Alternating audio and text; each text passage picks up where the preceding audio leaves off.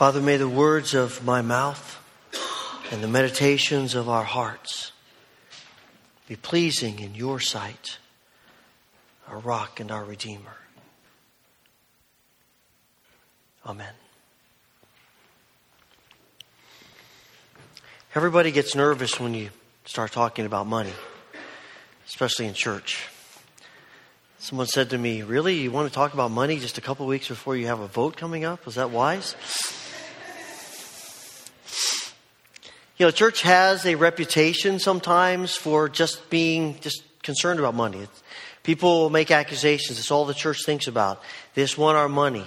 And quite frankly, there are times in history when the church has acted that way, where it seemed very clear that the primary reason the church existed was to take money from people. And because of that, we have gone to the other extreme, and now we don't talk about money much at all. We are afraid of offending people. It's private. It's personal. It's not an appropriate issue to talk about. But when you read the scriptures, you find all kinds of times when it talks about money. Just looking at the words like rich, poor, gifts, giving, money, over 700 times in Scripture, those words are used. And we may not talk about it a lot, but God is very interested in talking to us about money.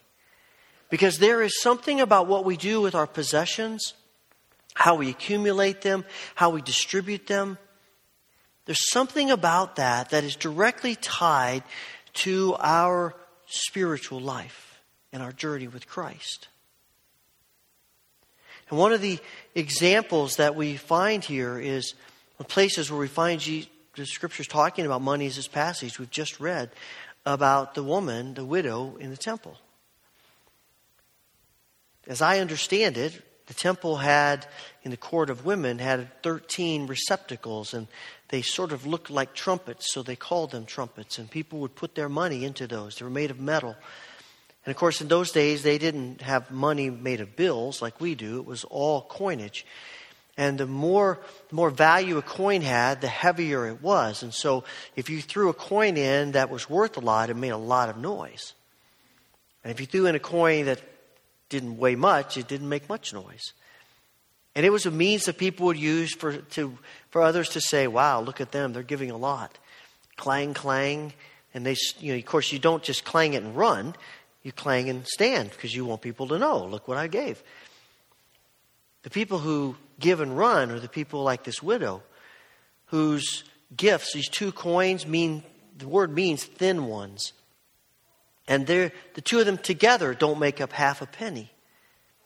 And I can almost see her trying to, as surreptitiously as possible, drop those coins in so that no one knows and no one will even hear that little tiny tink sound of these thin little, basically worthless coins. And Jesus says, she's got it. She understands the economics of the kingdom better than everyone else who's come in and made loud noises with their gifts. Now, it shouldn't surprise us that Jesus would say these kinds of things. He does it all the time. You know, if you want to be first, you should be last. If you want to lead, you have to serve. If you want to be in my kingdom, you become like a little child. This is the message that Jesus keeps sending over and over again. He keeps turning everything on its head. And economics is one of those things as well. The world of economics is run by the rich. And it's run for the rich. I mean, that's the way it's always been. The rich make the decisions. And consequently, by and large, the rich benefit from the decisions that are made about economics. How many times have all of us thought to ourselves, man, the rich get richer, the poor get poorer, right? It seems to be the way of culture. It's the way things operate. No one says, hey, let's ask the poor how to figure out what we should do next in the economy. And yet, Jesus says, we're going to turn that around. We're going to turn that on its head. And the people who are poor, this woman who is poor, the poorest of the poor, is going to teach you about what it means to understand economics in my kingdom. Now, Jesus isn't applauding her poverty. He's applauding her generosity, her sacrifice. He's not saying to us the goal is to be poor. That there's something inherently spiritual about being poor. But I think he is asking us, would we be willing to be poor? Are we willing to be generous enough, sacrificial enough, that we end up poor? Is our heart tuned that way? At the same time, Scripture is very clear that the more we have, the more risk we are at making money and possessions an idol. Though you can make it an idol whether you have a lot or a little.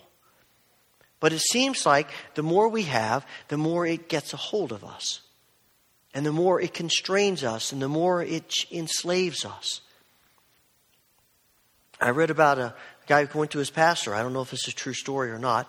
But he went to the pastor and he said, I'm having trouble tithing lately. And the pastor said, well, what's wrong? And he said, well, when I was making $250 a week, I gave a $25 tithe. It was great.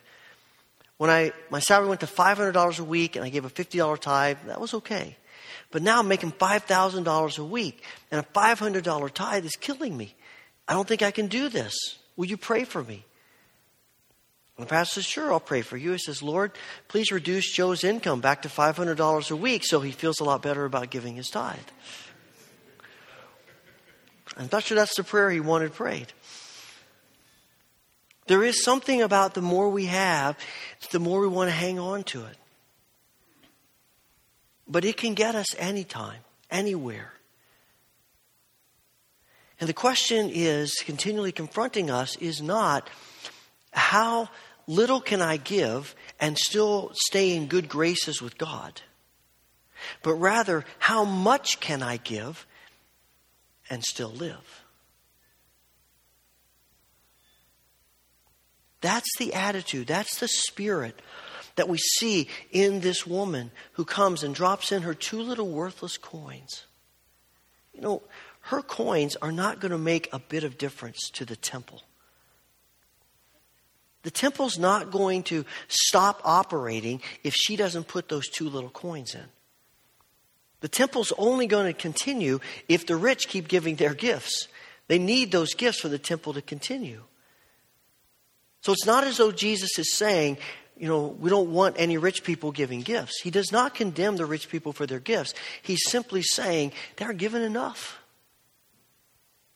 The issue is not so much even what they give as what they don't give. What's left? And he's saying they give out of their great wealth, and what they give is a drop in the bucket compared to what they have. She gives everything and has very little, if anything, left. And the economics of the kingdom are about sacrifice and generosity. Because it's when we have a spirit and a heart of generosity and sacrifice, then we start understanding what the kingdom of God is about. We get set free from the bondage of materialism and money that continually wants to enslave us. It's the only way to be set free is to commit ourselves to be generous, to be sacrificially generous. What ends up happening is how we handle money will reveal a lot about how we feel about other people. We read the end of chapter 20. It says that the religious leaders who wear these long robes that, you know, the important people wear, and they say these long prayers, are stealing homes out from under widows. Why? Because they are enslaved by money. Money controls them. Everything about their life is getting more. Is it because they have none? No, they have more money than most people. They want more. And they're willing to take homes from people who have nothing in order to get more. You think about the great financial scandals of even just the last 10, 15 years. I mean, they were not perpetrated by people who have nothing. They were perpetrated by people who have more than they know what to do with. You know, Bernie Madoff didn't take that money because he couldn't eke by and didn't know where his next meal was coming from. He just wanted more. He invested himself so heavily. He wanted more. And Ken Lay and the others at Enron, they were exceedingly rich. They wanted more. And they stole from people who had very little. And we may not do those kinds of things, but there is an attitude, a spirit that's naturally in our hearts that instead of using what we have to help people in need, we use people to get more of what we want.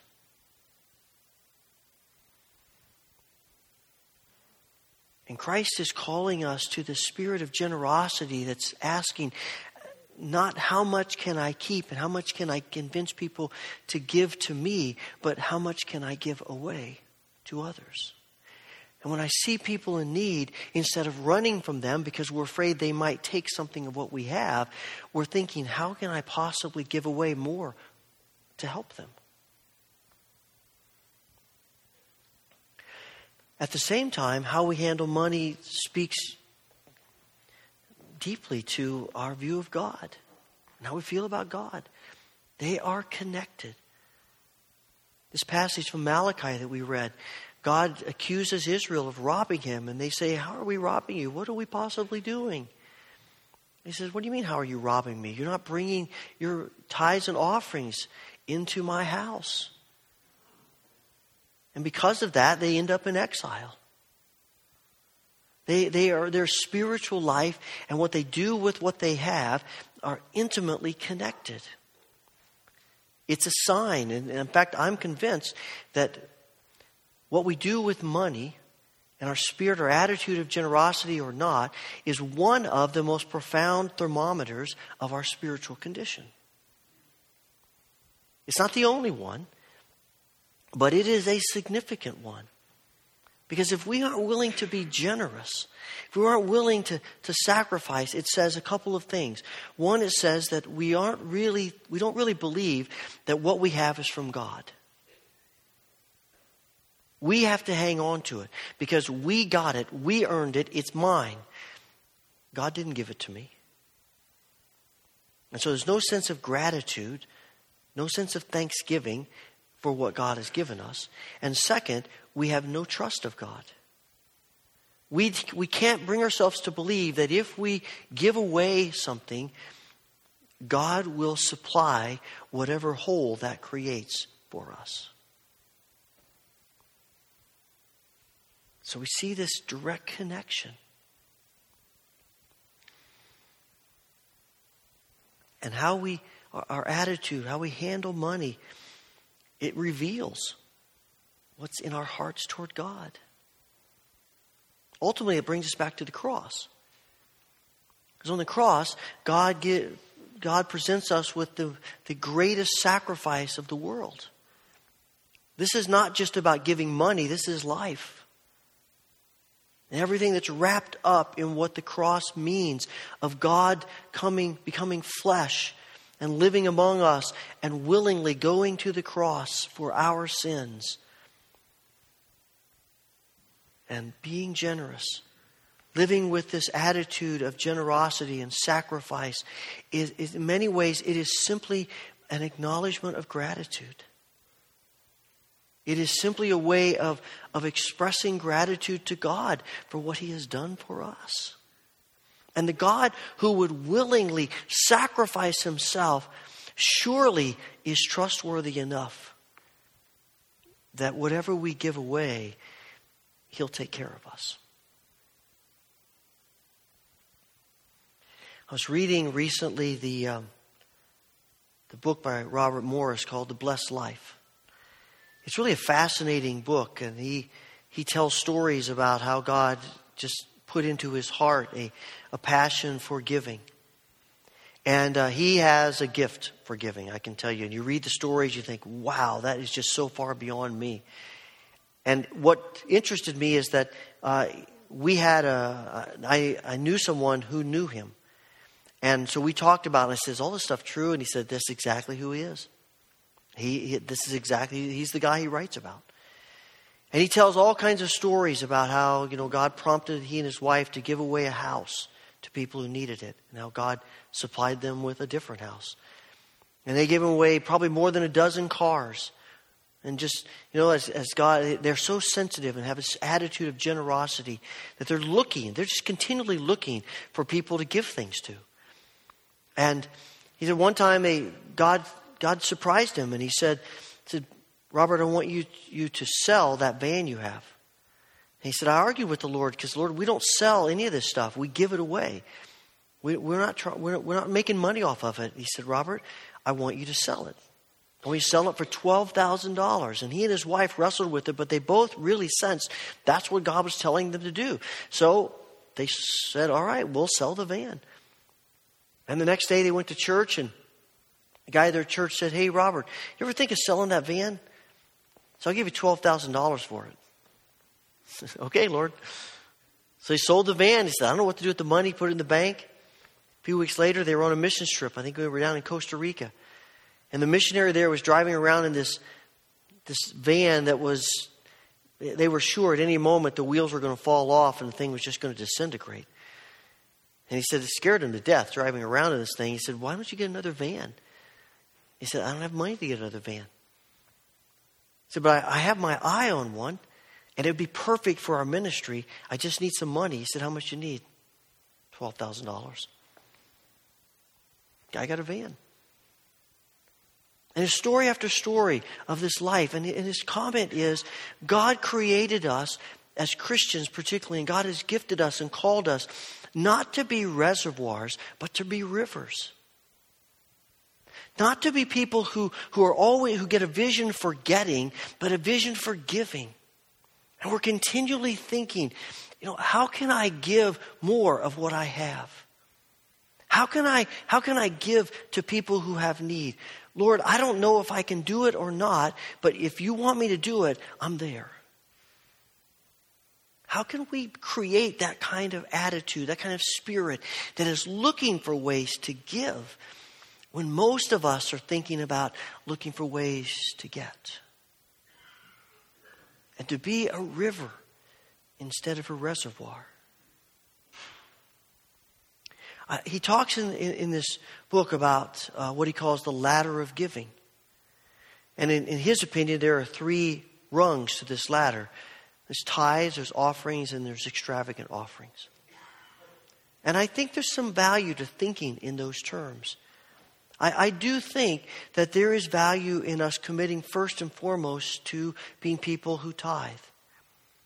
And I know some people say, well, that's an Old Testament concept. Well, there are lots of things in the Old Testament that we still do and are an important part of how we live as Christians. And the very least we can do is to want to give to God 10%. And I'm convinced, and not everybody agrees with me, but I'm convinced that the tithe's primary purpose is to support the church. I think back to this image of the widow in the temple. I don't know if she knows, but I suspect that lots of people are aware that the temple mechanism is pretty corrupt. It doesn't take a genius to see how the high priests and the teachers of the law are bilking widows, and they are stealing, and they don't care a thing about the people by and large. I mean, it isn't hard to see. But even if they don't know that, Jesus knows. Jesus sees it clearly. And you would think he might go to this woman and say, hey, whoa, don't give them your money. Don't put that money in there. They've rejected me. They've turned from me. Don't give that to them. That's a waste of money. But he doesn't. In fact, he calls out what she does and says, that's great. And if Jesus encourages giving to this corrupt institution, then how much more to the church, which is not perfect, but hopefully not corrupt. And it's when we give to the church, we see things are able to happen. Because we give to the church, we have ministries that operate. We have things that happen with our children on Wednesday nights and Sunday school and children's church and junior church and the youth group activities. And we train our children and our youth, and we help each other, and we have worship services. And even the mundane things of paying the electric bill to turn on the lights and have heat when it's cold and snowing outside like it's doing right now. And all these things that we take for granted because we give to the church. And I mean, it's how I was raised, but I think that the tithe is how we maintain the ministry of the church. And because we give to the church is able to give over $100,000 to organizations and people who are sharing the gospel around us and around the world in ways that we couldn't do. But I don't think it stops with tithes. Maybe the issue is that God wants to encourage us, to challenge us, to move beyond that into giving tithes and offerings. And those offerings we give to support missionaries, and we give to support organizations that are sharing the gospel in a variety of ways all over the world and in our backyards. Now, the thing that I think is important is that sometimes we want to jump so high up the ladder that we fall off. And I think it's just start where we are. If tithing has been an issue and we're not doing that, then that's the first place to start. And maybe it's 5% or a few percent, but it's something beyond what we're doing. And I recognize that some of you sitting here have very little income, especially if you're a college student, high school student. You don't have much income. But I know from my own life and in talking with so many people, that's the perfect time to begin the habit, the duty of giving. And maybe if tithing is not the issue, maybe the next step is offerings, or it's beyond offerings, it's to be just more generous, more extravagant. But we're asking God, Lord, how much could you encourage me to give? How much could I trust you to give? Instead of asking God, please help me hang on to what I have. To live with open hands instead of clenched fists. And sometimes we think of giving as a duty. And it is an act of obedience. But it's sort of like the duty of eating. You know, we have to eat to live. If we don't eat, we will die. We all need to eat. But that doesn't mean we can't enjoy eating. And we sometimes one of the most enjoyable things is preparing the meal and sitting down with family and friends, and we eat. And food is something for most of us, we don't dread a meal, we anticipate a meal. Because of what the meal means and what it's going to be for us. And I think if we can think of giving as a duty in that same way, that it's not something that we dread, it's something we anticipate. Because the more generous we are, the more open our hearts are. And the more open our hearts are, the more God will fill us with His Spirit and bless us. And it doesn't necessarily mean that God's going to bless us with a lot more of what we have.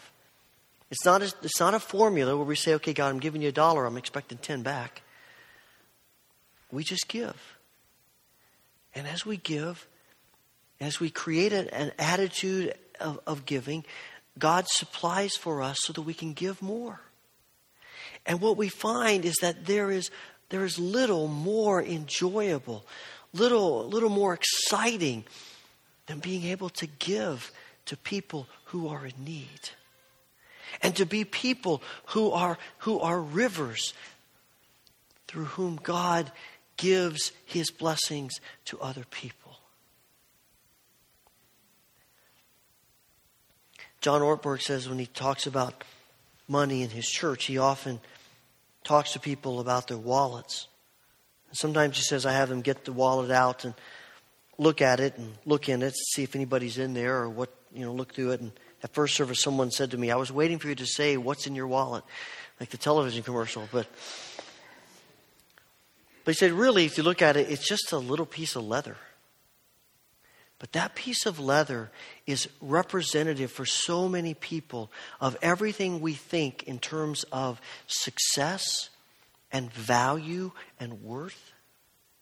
I know a guy who was raised in abject poverty.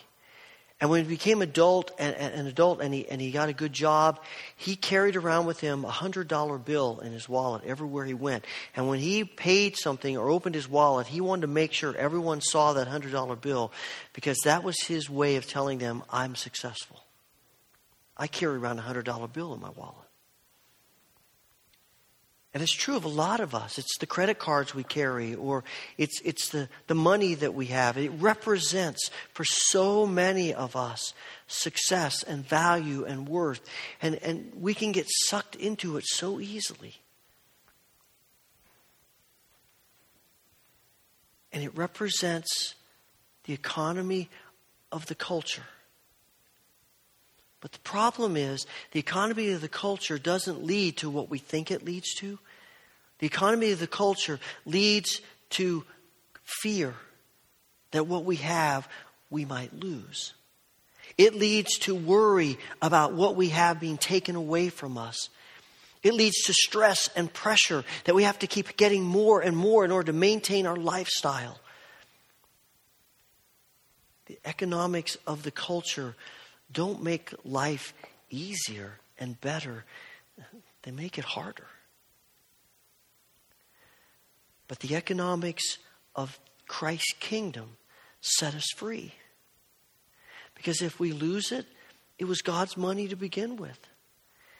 If it's taken away, it was God's possessions to begin with. And if we really believe that God is who He says He is, somehow, some way, He will supply what we need. And the truth of the matter is, we all know this to be true in other areas of life, that the more we learn to trust God, the more joy we experience.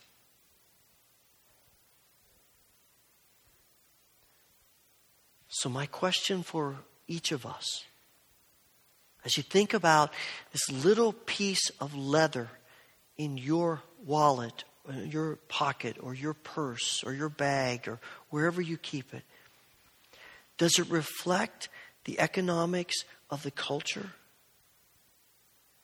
or the economics of Christ and the kingdom? That leads to joy and freedom and blessing and life. Heavenly Father, you know this is a hard word for me, for us.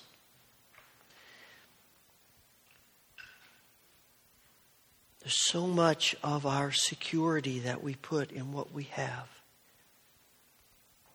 We pray that you will help us to see beyond that, to you.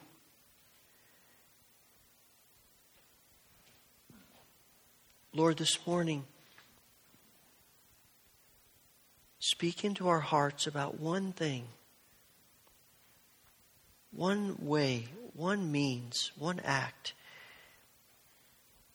a step of sacrificial generosity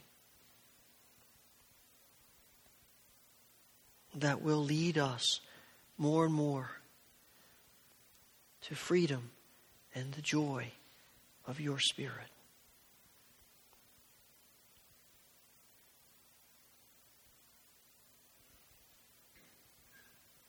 Give us courage to take the step.